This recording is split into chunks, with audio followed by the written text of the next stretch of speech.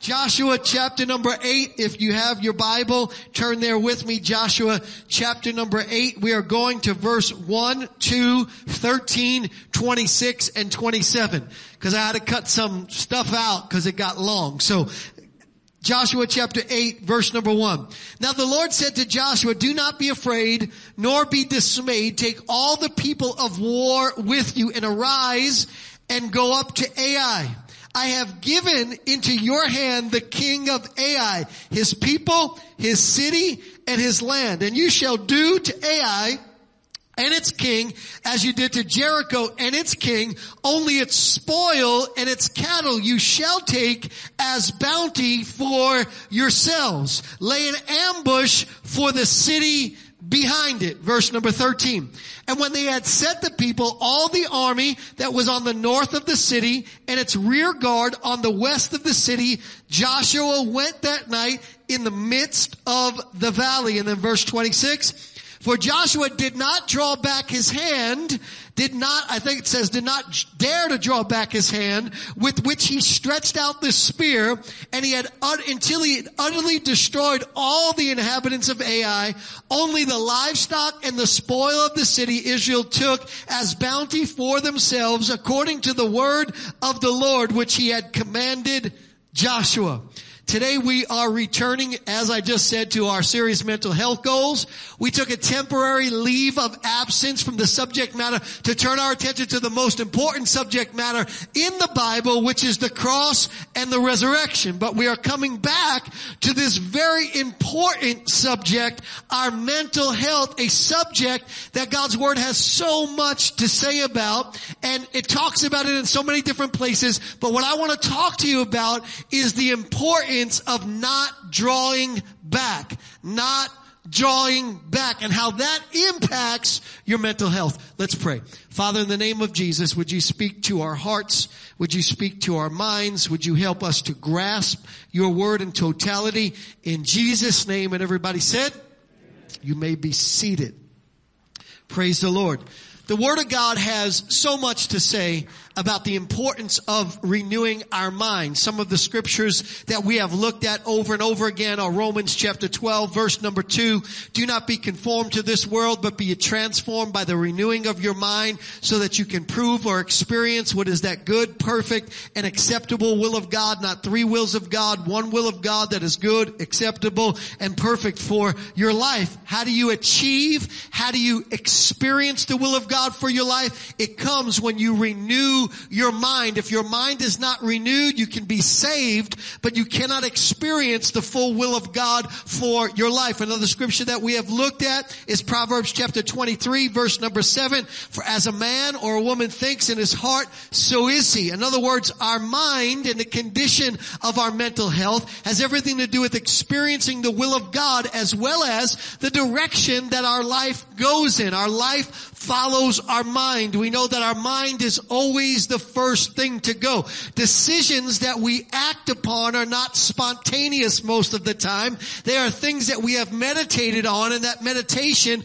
causes a physical response, namely for us to act upon those things. And so because our mind is so key to experiencing the will of God for our lives and leading our lives in a certain direction, God has given us mighty weapons, you remember them, in order for our mind to be renewed in every way, so that we can experience the will of God in the life that God has designed us to live. And so we have talked about three categories of weapons, and you might remember them. The mighty repealing weapons. Those are the weapons that empower us to uproot the old stinking thinking that keeps us bound. We need to get rid of the old programming. We need to renew our mind. So we repeal those thoughts. There are mighty repealing weapons, and we talked about those. We are currently talking about the mighty renewing weapons, the weapons that empower us to retrain our mind and consequently our brains to think the way that God would have us to think, so that we can experience the life He's designed for us. And we're talking about those. And then when we're done talking about these, we're going to go on to the mighty reframing weapons. And these are the weapons that allow us to strengthen the neural pathways in our brain, which are really responsible for the behaviors in our lives, so that we can go into a place of doing godly things on a regular basis in an almost automated way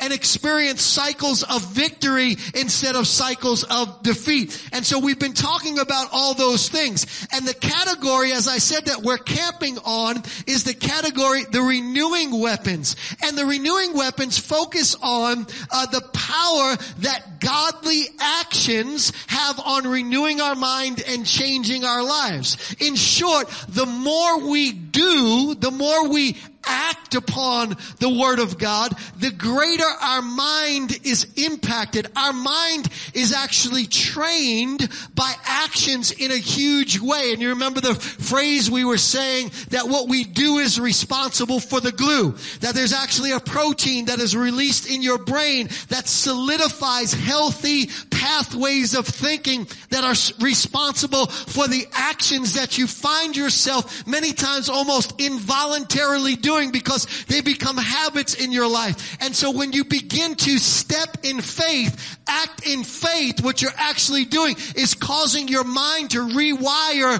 around that action. And so we've been talking about the power of actions. And we said that the power of actions really is summarized in this concept of winning the day.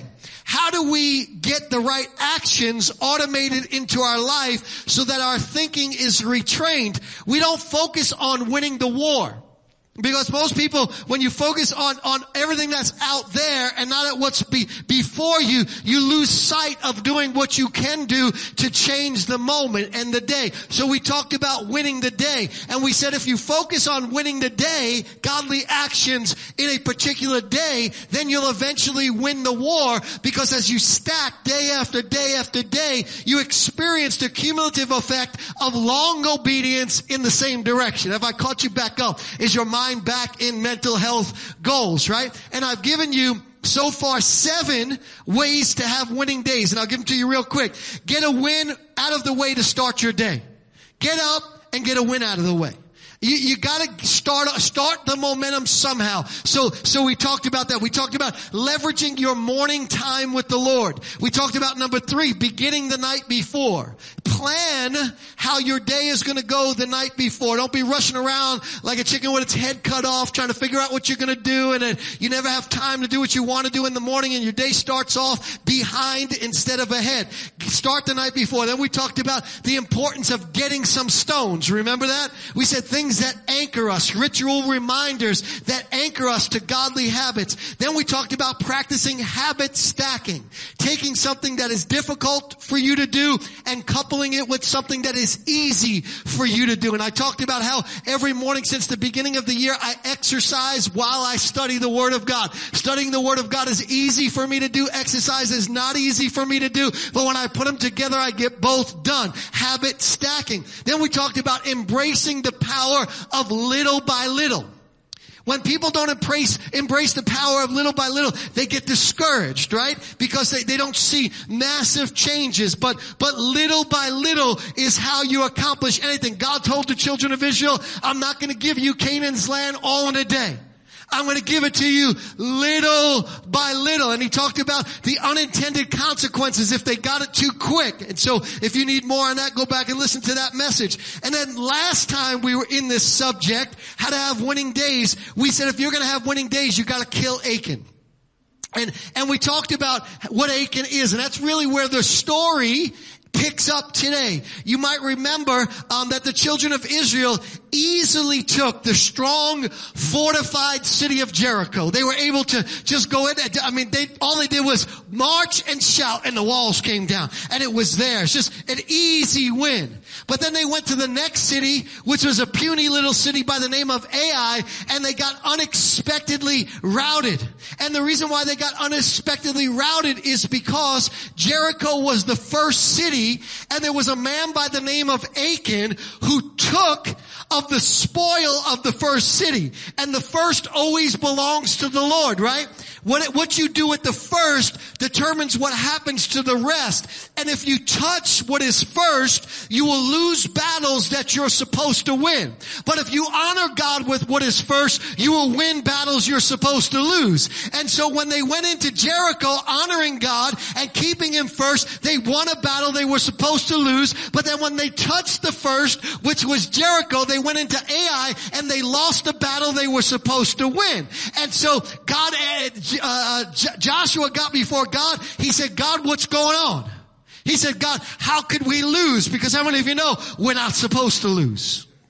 Right? If you're a child of God, you ain't supposed to lose, right? Thanks be to God who not some of the time, but always causes us to triumph in Christ Jesus. So Joshua got before God and he said, God, this is unusual. Why did this happen? And so what God told him is that Achan, one of the men, right, in one of the tribes touched of the accursed things or the dedicated things or the first things from Jericho. And so what they had to do is they had to get Achan out of the way in order to get the anointing of God back on their lives so that they could march forward and have the victory. So we talked about how Achan in our lives is anything that is knowingly standing in the way of what God has for you in your life. And if you're going to have winning days, you got to kill Achan. You got to get ruthless with Achan. You can't play with Achan. It can't be your friend. It can't be something that you say, well, I'll get over another day. You got to get serious about standing up for God in your own personal life. What is it that is hindering you from marching forward and living the life that God wants you to have? If it's hindering you, get it out of the way. And so they kill Achan. They stone Achan and everything that is associated with him. And God then says to him, to Joshua, now go back and fight where you lost. How many of you know there's nothing more scary than going back and fighting where you lost? And the reason why it's scary to go back and fight where you lost is because there's usually a story to that loss. There's usually a memory that is attached to that loss. And what the enemy begins to do when you go back to fight where, this is a word for somebody right here.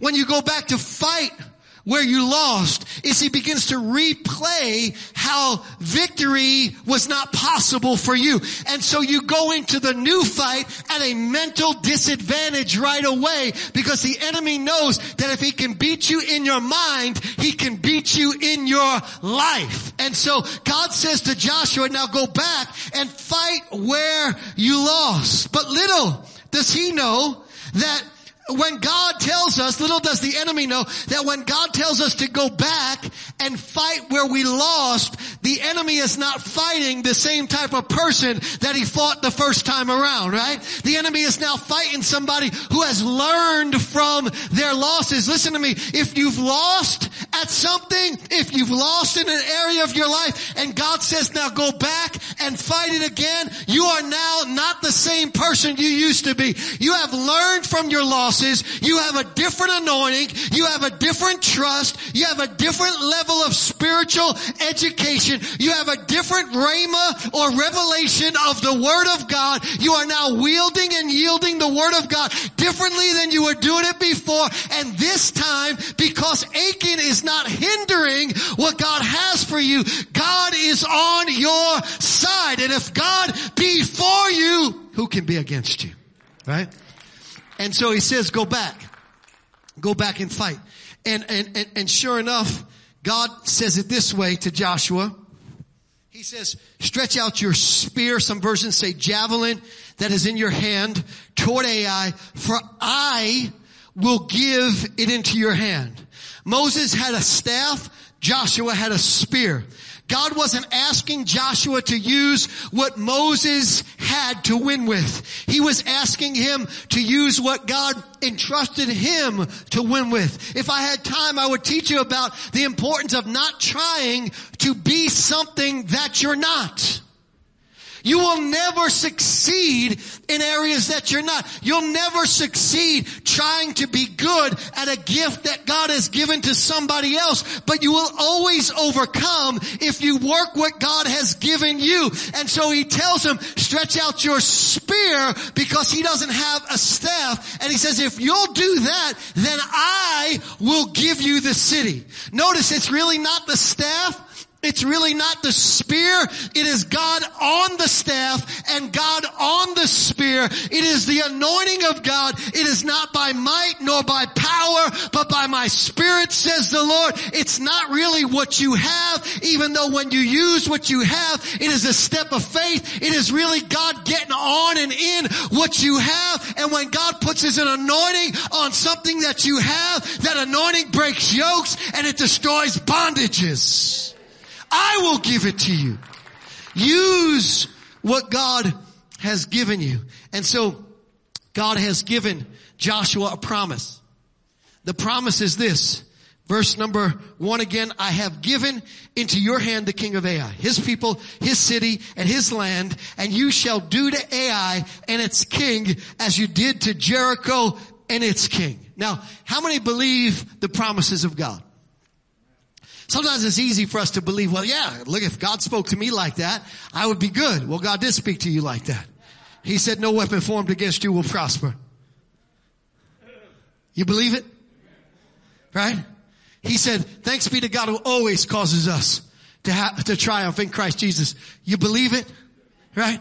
The Bible says, thanks be to God who heals, who forgives all your iniquities and heals all your diseases. You believe it? Those are promises of God, right? And so God is speaking. He gives a promise, but check this out. God doesn't just give a promise. He gives Joshua a plan. Verse number 3, the second portion says, lay an ambush for the city behind it. God says, I've given it to you. That's the promise. But now I got to give you a plan for how to achieve or receive the promise. Listen to me. There are two components to every promise that God gives you. One is to believe it. The other one is to have a plan so that you can receive it. And part of the reason why so many children of God never experience the full promises of God is because all they have is a promise and they never get before God and get the plan. You gotta have both. You gotta have a promise and a plan. A promise and a plan, right? The promises of God is for you to be in good health. But how many of you know you gotta follow a plan? Right? Because you can believe all them promises all you want. You keep pumping fat into your body. It's going to cause problems in your life. I'm not speaking that over anybody. I believe God is greater than even fat. But I'm just telling you, you need to have a promise and a plan. I want my lungs to be healthy, but you're going to smoke like a chimney your entire life. You got to have a promise and a plan. There's enough stuff out there that comes against us without us helping the devil, right? That we don't need to have an aching in our life that is hindering the promise that God has for us. We need to have a promise and a plan. And so what's the plan? The plan is, and by the way, the plan usually involves you setting your hand to do something. Right? You gotta usually do something. Faith requires action. Faith without works, corresponding action is dead. Belief without action nullifies the intended outcome. So we've been talking about in this series, faith is your belief. How do you strengthen your belief? By the way that you act. How do you see what God has for you come to pass? You have an action that corresponds with your faith. So here's the plan. He says, take half the army and go in front of Ai down into the valley and let the king of Ai see you. Let him see that you're coming back. And that king is going to be overconfident because he's beat you one time. And he's going to say, oh, you came back with some more? You want some of this? And he's going to go ahead and chase. But when he goes ahead and chase, the other half of the army have behind Ai. And when they all abandon the city because they think they're going to beat you easy, have the people that are behind Ai come in, light the city on fire. And when the king turns around with his army and sees the city on fire, his heart is going to fail. In other ways, God is going to get in the enemy's head. And then when I'm in his head, because he sees his city burning, then Joshua, instead of running away from him, turn and fight him, and you will get the enemy caught between two armies converging on him in the middle. Isn't God smart? God does to the enemy what the enemy does to us. Have you ever felt like you were stuck? That's how the enemy wants you to feel. If you'll follow the plan of God, God will turn your situation around. Do to the enemy what the enemy does to us. And so God gives them a plan. And by the way, when you get a promise and then you get a plan, the plan will usually tell you where to put your resources. Put half here and half there. Too many people never have plans for anything in their life. You gotta have plans in order to see the promises come to pass. And a plan usually requires the allocation of your resources. And I'm just not only talking about physical resources, but I'm talking about emotional resources. There are some of you that just need to let some fights go. You know why? Because you're messing up the plan because you only have so much energy to put into so many things. But some of you want to be right more than you want to just move on with God. Right? And so the plan will tell you, where do I put the resources? And so I said all that to say this. God gives them a promise. He gives them a plan. But then watch this. Joshua chapter 8, verse number 13. It says, and when they had set the people, all the army that was on the north of the city and its rear guard on the west of the city, Joshua went that night into the midst of the valley.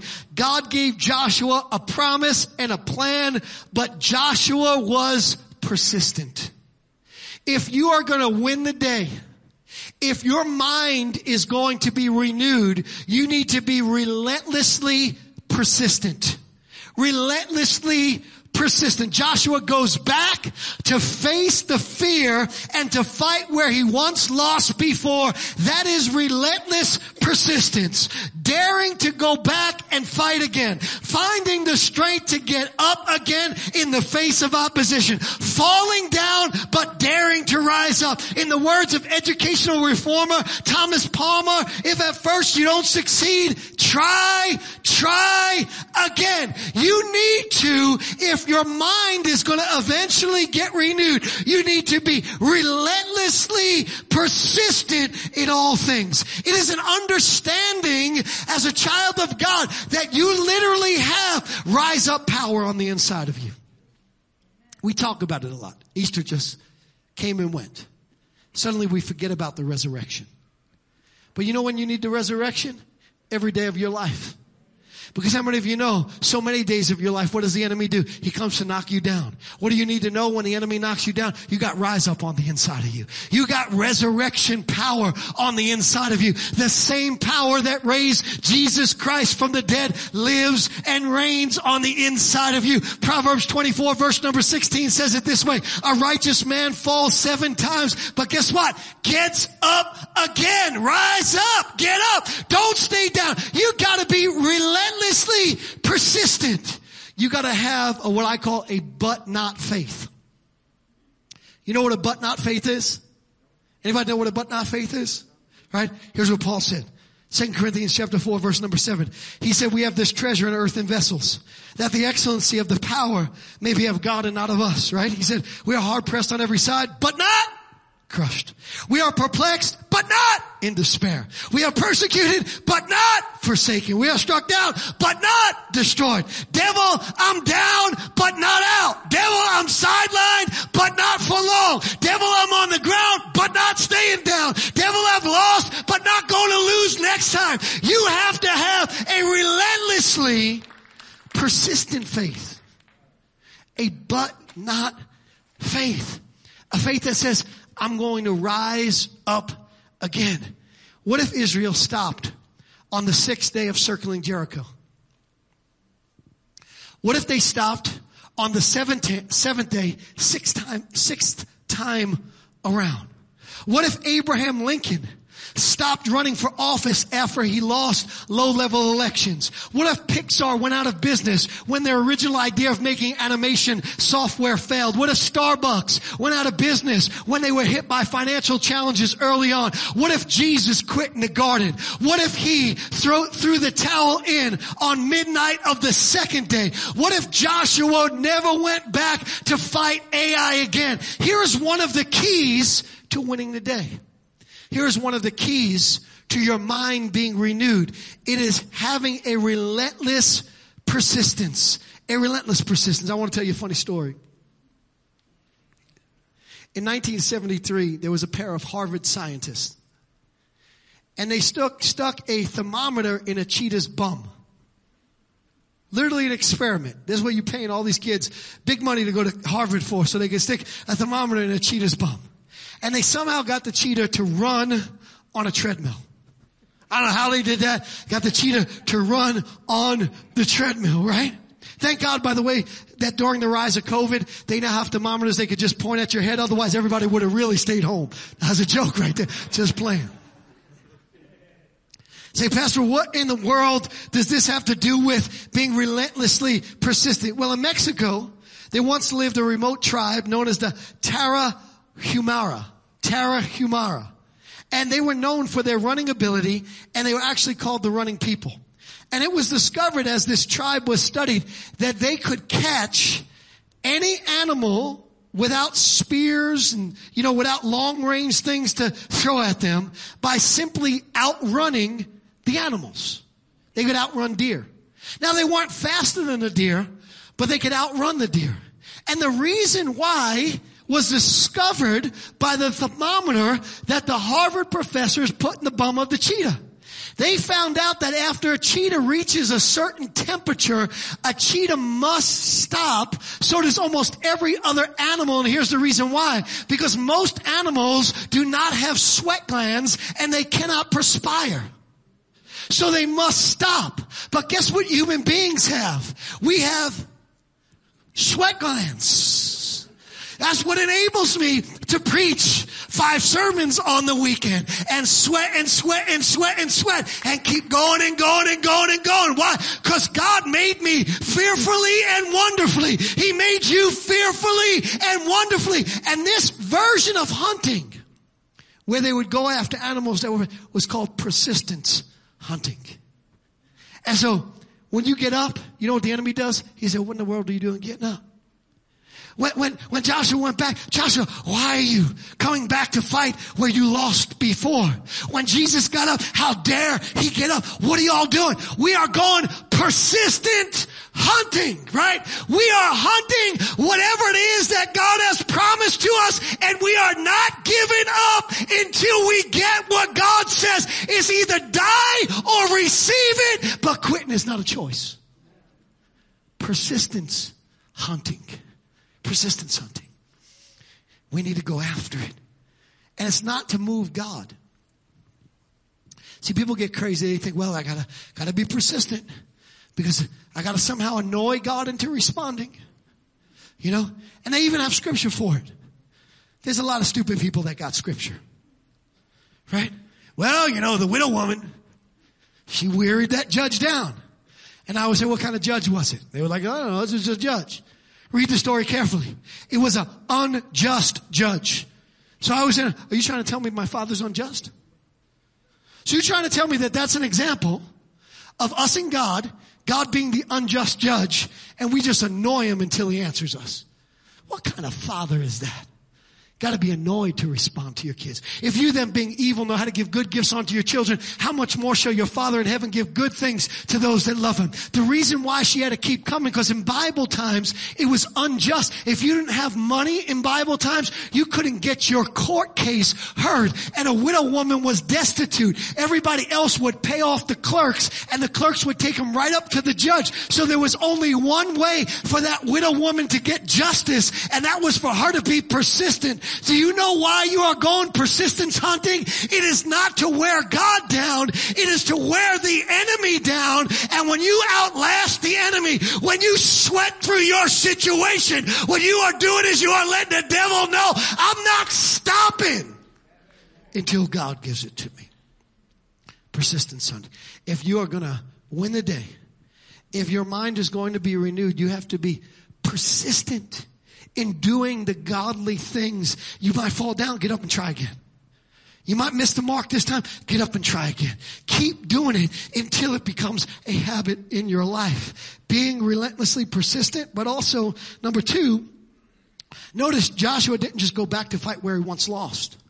He holds the javelin out until everyone in Ai is dead. Verse number 26, for Joshua did not dare draw back his hand, which he has stretched out with the spear, until he had utterly destroyed all the inhabitants of Ai. The second key to winning the day and seeing your mind renewed by what you do is don't just be relentlessly persistent, be consistently consistent. Don't just be relentlessly persistent, be consistently consistent. Joshua didn't draw back his spear until he had utterly destroyed all the inhabitants of Ai. Don't draw back. Don't draw back. In order to win a day, you have to be consistently consistent. Most people falsely believe that there are a select few who are extraordinarily gifted, and that is the reason for their extraordinary success. This is a belief that is part of an unrenewed mind that allows us to cope easier with our own unsuccessful lives and situations. Well, the only reason why they have so much money, the only reason why they have a good marriage, the only reason why they have a good job, the only reason why they is because they are extraordinarily gifted or they really got good breaks. And that's the only reason in some people's mind where other people are successful. And I know why people believe that, because that allows a lot of people to get up and look in the mirror. And look in the mirror and not feel bad about themselves. But how many of you know what you should be looking in is not the mirror, but the perfect law of liberty, which will set you free, which will let you know that God is no respecter of persons. And if God did it for one person, God can do it for you. Friedrich Nietzsche, who, by the way, I don't normally like to quote because he was also an atheist, he called this belief the cult of genius. The cult of genius is when, well, there's people who are specially favored. There are people who have these special abilities. The cult of genius, though, is a little like the Wizard of Oz. If you peek behind the curtain, you'll find ordinary people like you and me. Lions who had no courage. Scarecrows who lacked some intelligence. And Tin Man who lacked some heart. Let me remind you that God uses what? The foolish things of this world to confound the wise. In other words, here's what God is saying. You don't have to be especially bright. You don't have to be especially... Now don't just try to be stupid. Try to improve yourself as much as you can. But that's not really where the rubber meets the road. Most greats in the field understand that the difference between those that have a renewed mind and those that experience a life that God wants them to have and those that aren't are those that are relentlessly persistent and consistently consistent. Joshua was one of them. Joshua was one of 12 of the best of the 12 tribes. They were all handpicked. Moses said, I need the best from every tribe. 12 came before them. He told them, go into the promised land, check it out. Come back with a report. Everybody came back, but I can't report. Everybody came back with the giants or big report. Joshua came back and he said, you know what? God promised us this. We can do it. Let's go get them right now. They would fail. Joshua would say, come on, let's try again. Joshua was relentlessly persistent and consistently consistent. Matter of fact, Kobe Bryant, how many of you think he was especially gifted? Right? Everybody thinks, well, that's why he was a great basketball player. Especially gifted. And maybe he had better skills than most. But he was known to show up at the gym 4 a.m. every single morning. 4 a.m. Well, you're sleeping and then complaining you ain't got money like Kobe got. Kobe's at the gym working his craft. And here's what he would do. He'd practice fundamentals. Nothing but fundamentals.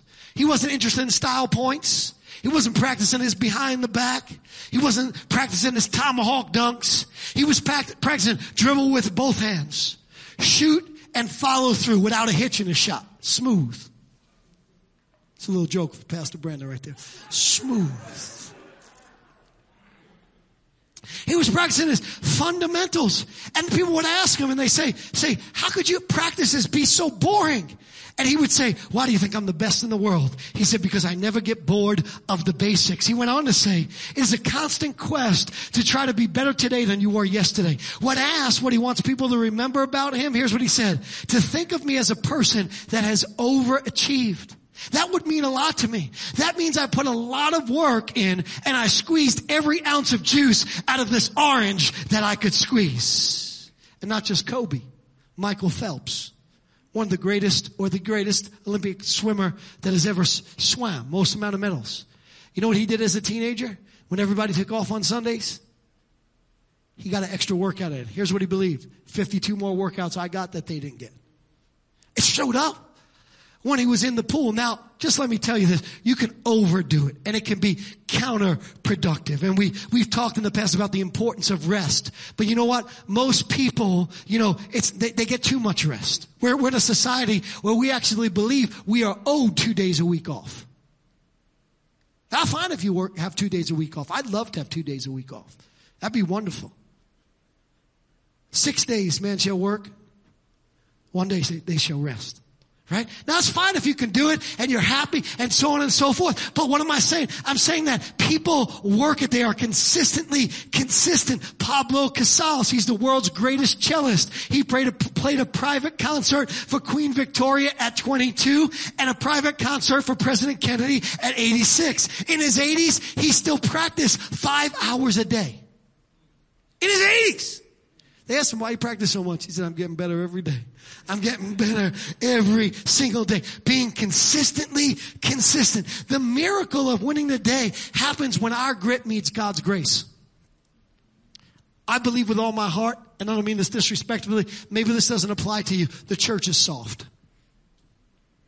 The church believes in magic, not faith. You know there's a difference between magic and faith? Magic is you pray one little puny prayer for 30 seconds, do nothing else, and everything in your life changes.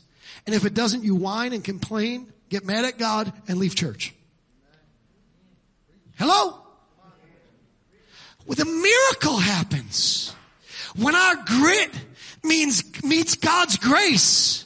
We believe knowing that it all depends upon God, but we exercise our faith thinking that it all depends upon us. And when our grit meets God's grace, there is an explosion that happens. Matter of fact, when you win the day, a day becomes 1 day.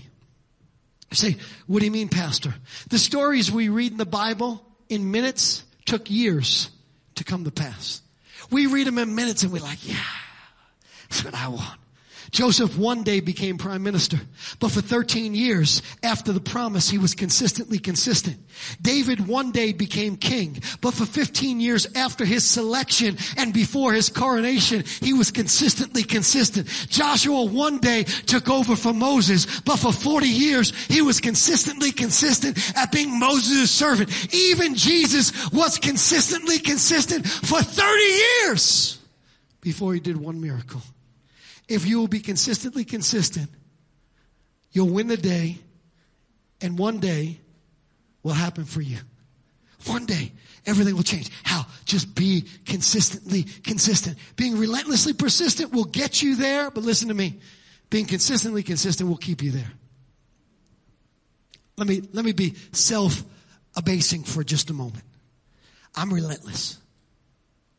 Absolutely relentless. There is no quit in me on anything.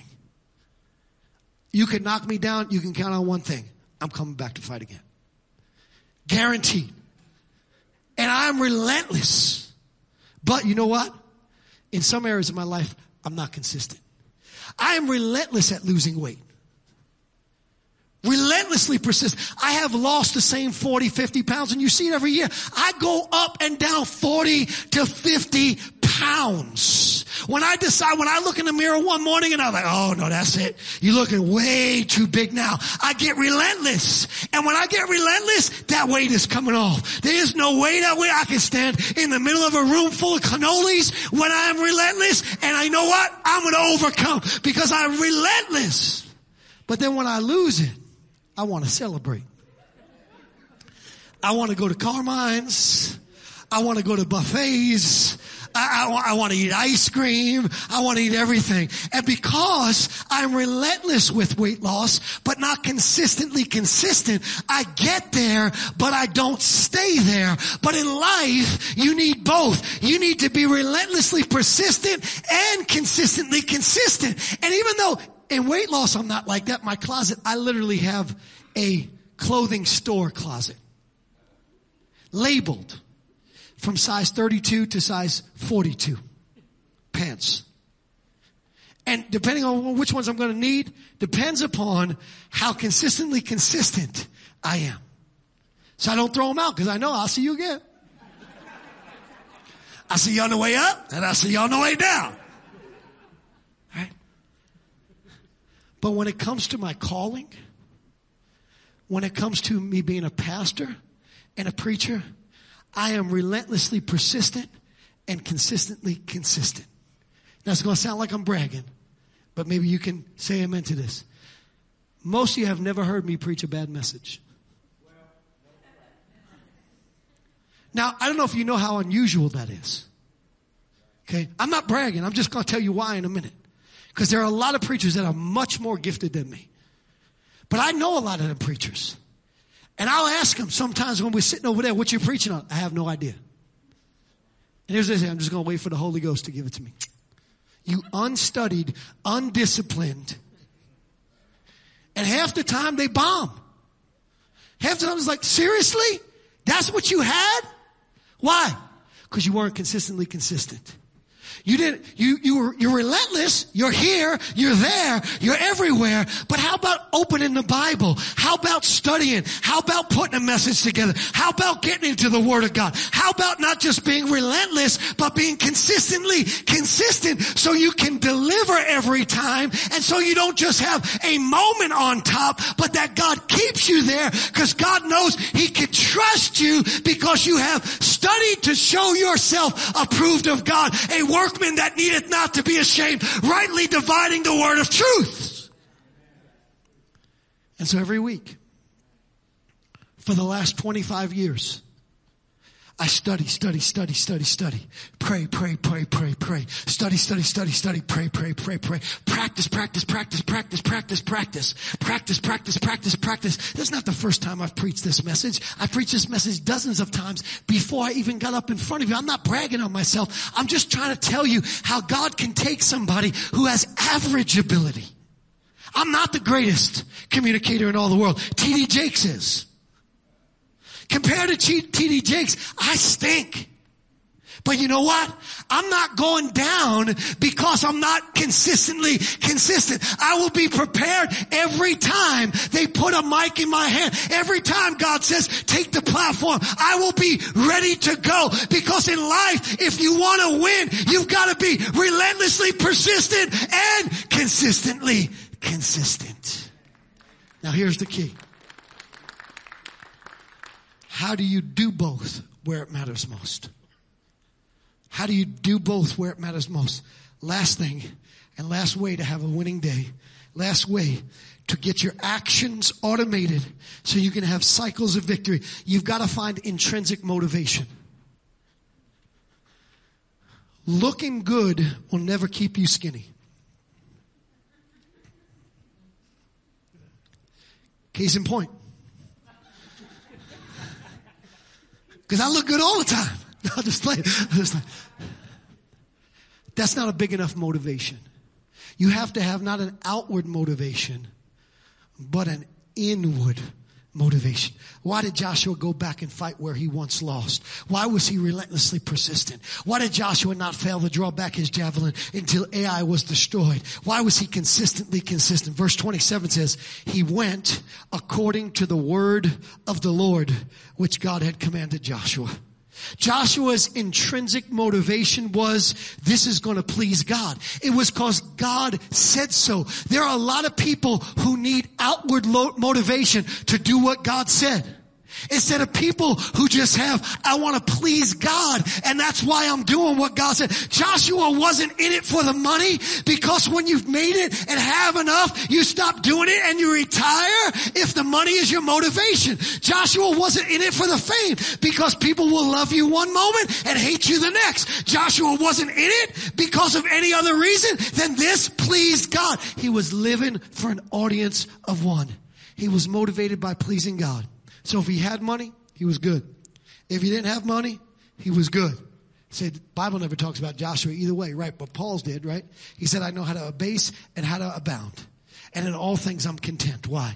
Because his contentment wasn't in outward motivation. It was intrinsic motivation. It wasn't in what's happening out here. It is what is happening between me and God. It is my relationship with the Lord. So if he had money, he was good. If he didn't have money, he was good. If people approved of him, he was good. If people didn't approve of him, it was good. If things were going well, he was good. If things weren't going well, he was good. If he got a win, he was good.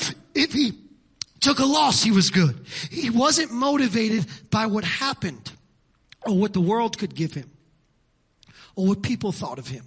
He was motivated by what pleased God.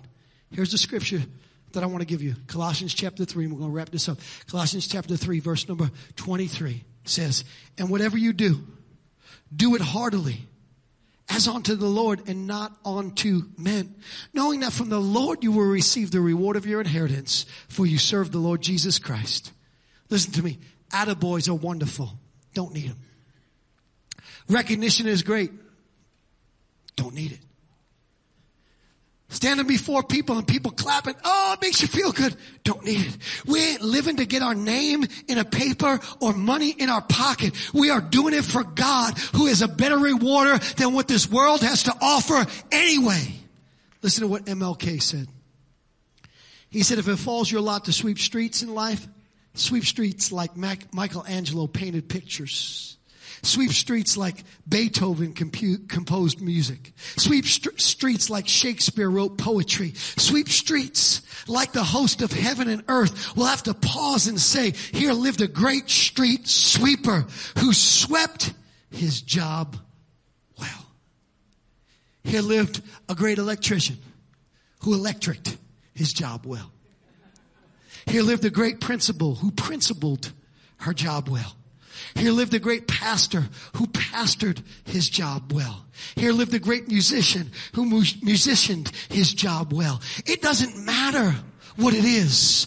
Do it as unto God. The reason why you are doing it and the reason why you give it everything you have all of the time is because we work unto God, not unto men. And God is a better rewarder than any man who ever walks this earth can ever be. Ever hear of Mr. Rogers? How does a man who wears a corny cardigan, flips off his shoes, talks to kids in a land of make-believe, that if an adult watches it, it is the corniest thing in the world, the ugliest puppet you ever seen in your life too. How does he become famous? How does he make it? His wife answered when he died. She said, Joanne Rogers. Fred believed to the depth of his soul that the space between the TV and the children watching was holy ground. That was his X factor. Would to God that educators today would realize the space between their mouths and kids' minds is holy ground. It's holy ground.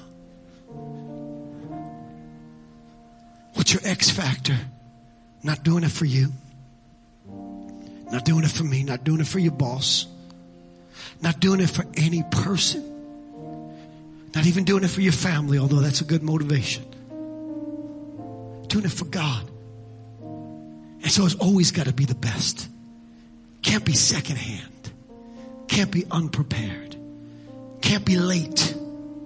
I don't show up for church on time for people. I don't show up on church on time for you. Show up for God. We have a host of people that are late all the time for God. And then they quit. God, I don't understand why you ain't on time for me. Doing it for God is our X factor. Consistently consistent. Relentlessly persistent. The intrinsic motivation of living for an audience of one. That's how you win the day. That's how you renew your mind. That's how you get your actions to a place where they're godly on a regular basis. And your mind gets renewed and you get into that cycle of victory in your life. Would you stand to your feet?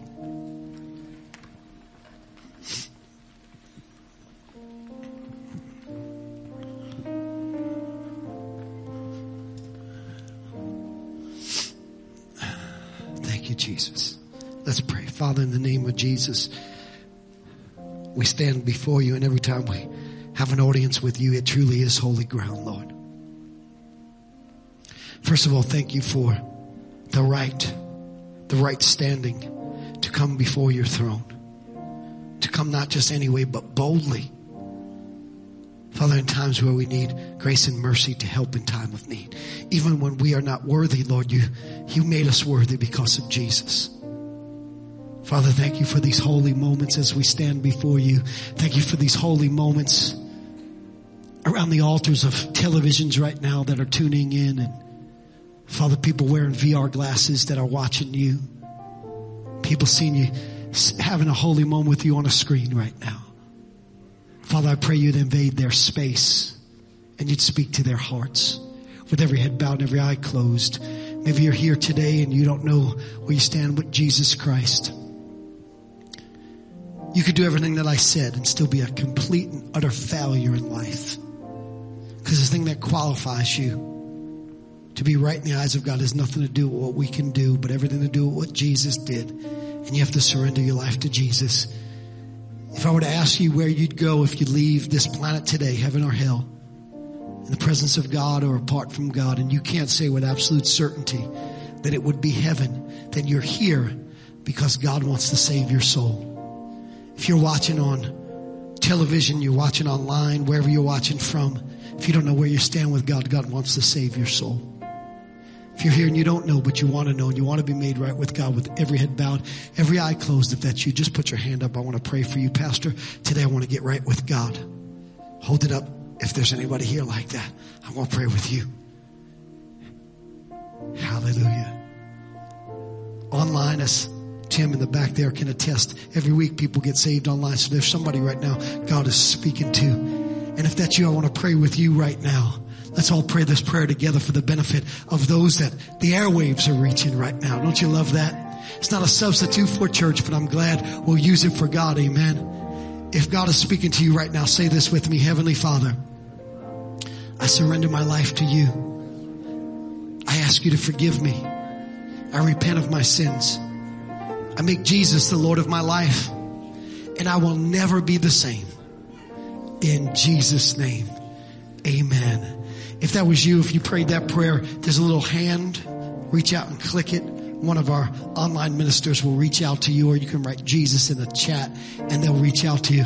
We love you so much, everybody. God loves you even more. God bless y'all. Have a great night.